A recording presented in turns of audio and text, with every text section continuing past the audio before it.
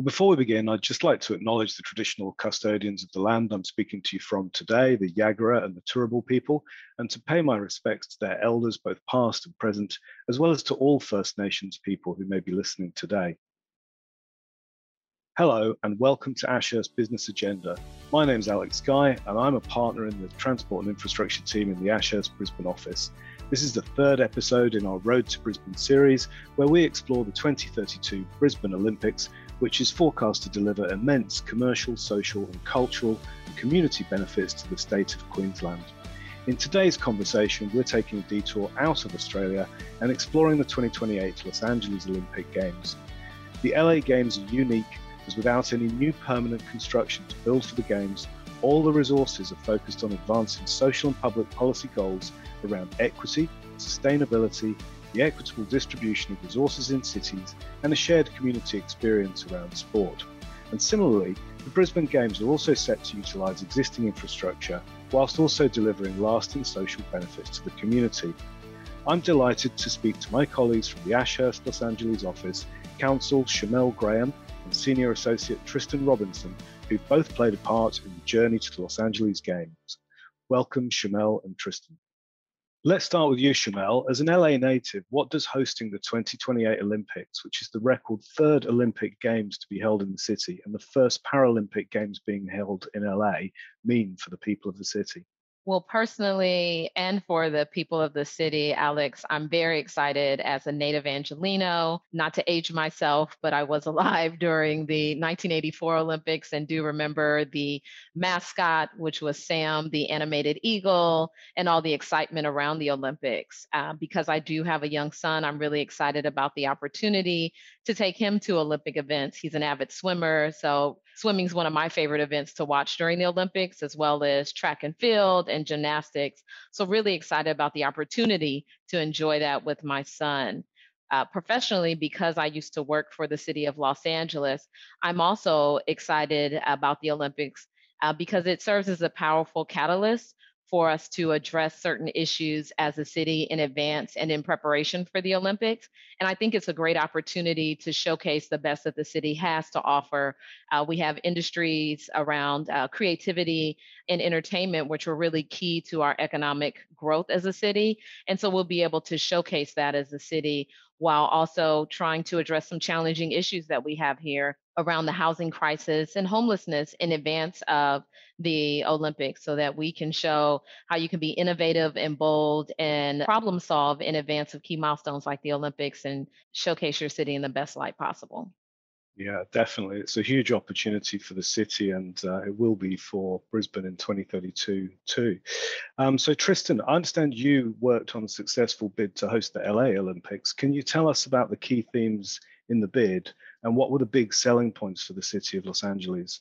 Sure, thanks, Alex. So that's right. In a prior role, I worked as outside counsel to at that time, it was the LA24 bid committee, and it's since merged to LA28. I think there were four primary themes that carried through that bid. So I'll cover each of those themes briefly. One is in terms of the facilities. The construction of large new facilities has been historically a large cost escalator for prior Olympic Games. And so for LA, one of the big selling points was that almost all of the planned games venues were already in existence or, were to be completed and on track to be completed by 2028 with some permanent and temporary upgrades. And so the bid committee saw that as a really important risk mitigation effort in terms of cost overruns. And so up front, for example, they scrapped a plan for an expensive new Olympic Village in favour of using existing residential facilities at a local university, UCLA. And similarly for the broadcast centre, the International Broadcast Centre, they staged that at the new NBC Universal facility in Universal City rather than, building a purpose-built IBC from scratch. Secondly, looking at transit, public transit and options for public transit were a big selling point for the bid. And so to discourage vehicular traffic, parking near key locations and venues for events around the city was limited to official vehicles and just local residents and businesses. And so the bid actually had a specific aim to reduce traffic volumes throughout Los Angeles County by 15%. And to help do that, they actually integrated the ticketing technology for events with ticketing for transit options. Thirdly, thinking about governance, the bid committee really wanted the games to be by the city of Los Angeles itself and not just in the city of Los Angeles. And so they had city representatives make up at least 1/6 of the organizing committee board of directors, and then also have representation on board committees. And so by having the city really integrated with the organizing committee, the thought was that, it could be involved in planning up front and then be able to respond to issues during the games more swiftly. And then lastly, in thinking about the legacy of the games, one important program that was included in the bid that was modeled on the successful 1984 LA Olympic Games program was around a youth sport committee that was established as a legacy organization and would be funded through the Olympics and the LA Games to collaborate with local youth sports organizations and help fund some of their programs. Thanks, Tristan. That's great. It sounds like there's a lot that we in Brisbane can learn from those experiences that you've had there in LA. As you know, in 2032, the Summer Olympics and Paralympics will be hosted in Brisbane. And that's the first time they've been held in Brisbane and the third time they've ever been hosted in Australia, with Sydney being in the year 2000 and Melbourne way back in 1956. So the approach on infrastructure for these games is using venues both new and old, and 84% of the venues for the 2032 games will be existing, refurbished or temporary. The Gabba, which is one of the existing major stadiums in Brisbane, will be the jewel in Brisbane's Olympic crown, hosting the athletics as well as the opening and closing ceremonies. And the stadium's due for a $1 billion rebuild that'll increase its capacity to 50,000 spectators. It's a small part of the legacy building aspect of the Games. What are the lessons that you think we can learn from the LA Games when approaching projects like this in Brisbane 2032? Well, I think one of the lessons that can be learned is the lasting impact of the infrastructure itself. So, for example, here in the city of Los Angeles, at one of the parks, there is a swim stadium, and that swim stadium is kind of the crux of that park, which is located in South LA. And so that's where it provides opportunities for children of color to take swim lessons and learn water safety. And so I think that's an example of infrastructure that can last a lot longer than the actual Olympic Games and have a positive impact for communities. My son, for example, we posted his birthday parties at the swim stadium, and it's always a great venue and kind of a hidden jewel. Sometimes people will say, I didn't even know the swim stadium existed and that they had all these facilities for young children. And so I think it just provides great access. And as we think about what the Olympic Games represent and what it means, I think in this day and age, equity is important and access for different communities and for children to be exposed to new sports and new opportunities to grow and develop. So, the infrastructure provides that opportunity for the students. So I think that's something Brisbane has to look forward to. Absolutely. That's really a really great lesson that we can learn. So Shmuel, I understand you worked at the Mayor's office when the city won the Olympic bid. Can you tell me what initiatives and approaches the city has taken to prepare for the Olympics? Sure. As Tristan mentioned, part of the selling point for the Olympic bid was that we already had the existing infrastructure, so the city wouldn't have to undertake large capital investments. However, the Olympics is a great key milestone that we utilize in the city to accelerate traditional investments that are happening in the day-to-day management and operations of a city. Government is often known for moving slow.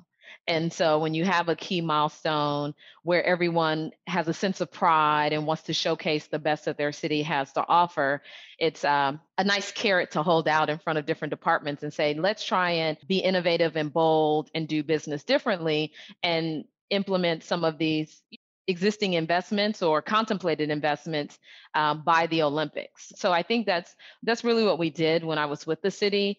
For key projects, we use the Olympics as a milestone to really accelerate projects and really inspire people to be excited about the work that they're doing, whether it's paving streets and implementing new sewer systems. You want the city to be at its best. And the Olympics was a powerful catalyst and still is. I still talk to former employees, and for certain key projects, they said we're still pushing so we can have that for the Olympics. Because when you have the Olympics in your city, it's a great sense of pride, and you always want to know that you're putting your best foot forward as a city. And so that's really how existing city officials and employees utilize the Olympics to really galvanize everyone to continue to do their work with as much enthusiasm as they can. Yeah, definitely. And I can see that we've got the opportunity to do that in Brisbane as well, with a number of major infrastructure projects potentially being accelerated or prioritized more highly as a result of the Olympics and the need to have them in place before 2032. So for every Olympic city, transport between the venues and for the increased number of visitors to the city is a challenge. Tristan, can you give us your thoughts on how Los Angeles is approaching that challenge? Yeah, so as I previously mentioned, public transit options were really critical to LA's bid. And so Los Angeles Metro, which is the local transit agency for Los Angeles and is also a client of Ashurst, they developed a strategic plan called the Vision 2028 plan. They developed that back in 2018. So it wasn't based specifically around the Olympics, but rather it was based on transforming mobility and improving transportation equity throughout Los Angeles.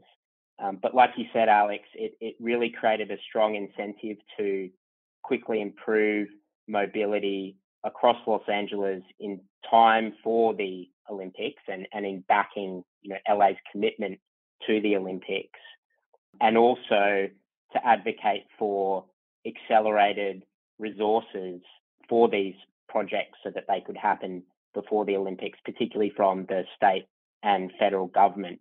And so the plan itself involved 28 projects that were identified in the Mayor's 28 by 28 initiative. And those projects include a whole host of public transit options, including light rail, microtransit, bus rapid transit, and expansions to express lanes and also new bike paths. And 3 of those 28 projects, Ashurst is fortunate enough to be working on. In terms of the funding of those projects, I think it's interesting to note that there's a combination of expenditure plans that Los Angeles put together that were voter approved sales tax hikes, and the money that was collected through those sales taxes is applied to transportation and specifically to these projects. And Metro is also intending to utilize public-private partnerships to implement these projects where they offer value for money to the agency. And so while COVID-19 has thrown the plan to deliver these projects slightly off its tracks, pardon the pun there, Metro and the City of LA are trying to work together to make sure that, the city will meet its transit goals for the Olympics and to make sure that they run as efficiently as possible, and that they'll also, these transit improvements will serve the people of LA over the long term. Fantastic. Finally, and perhaps first to you, Chanel, what role do you think the future Olympics can play in advancing social and public policy goals around equity, sustainability, and the equitable distribution of resources in cities?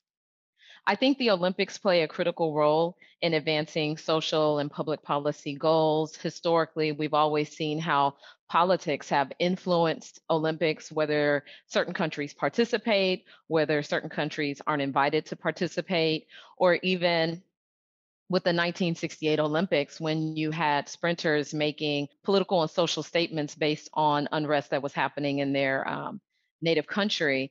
I think there's an opportunity to utilize the Olympics to foster dialogue around challenging conversations because the Olympics are about unity.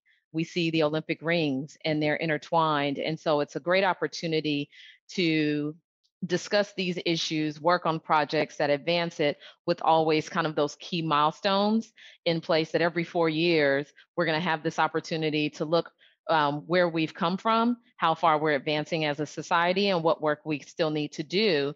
And sustainability goals and climate resilience is a worldwide discussion. And so opportunities to advance projects that tackle that and are intentional and mindful about addressing that in the Olympics, I think is a great opportunity for any city.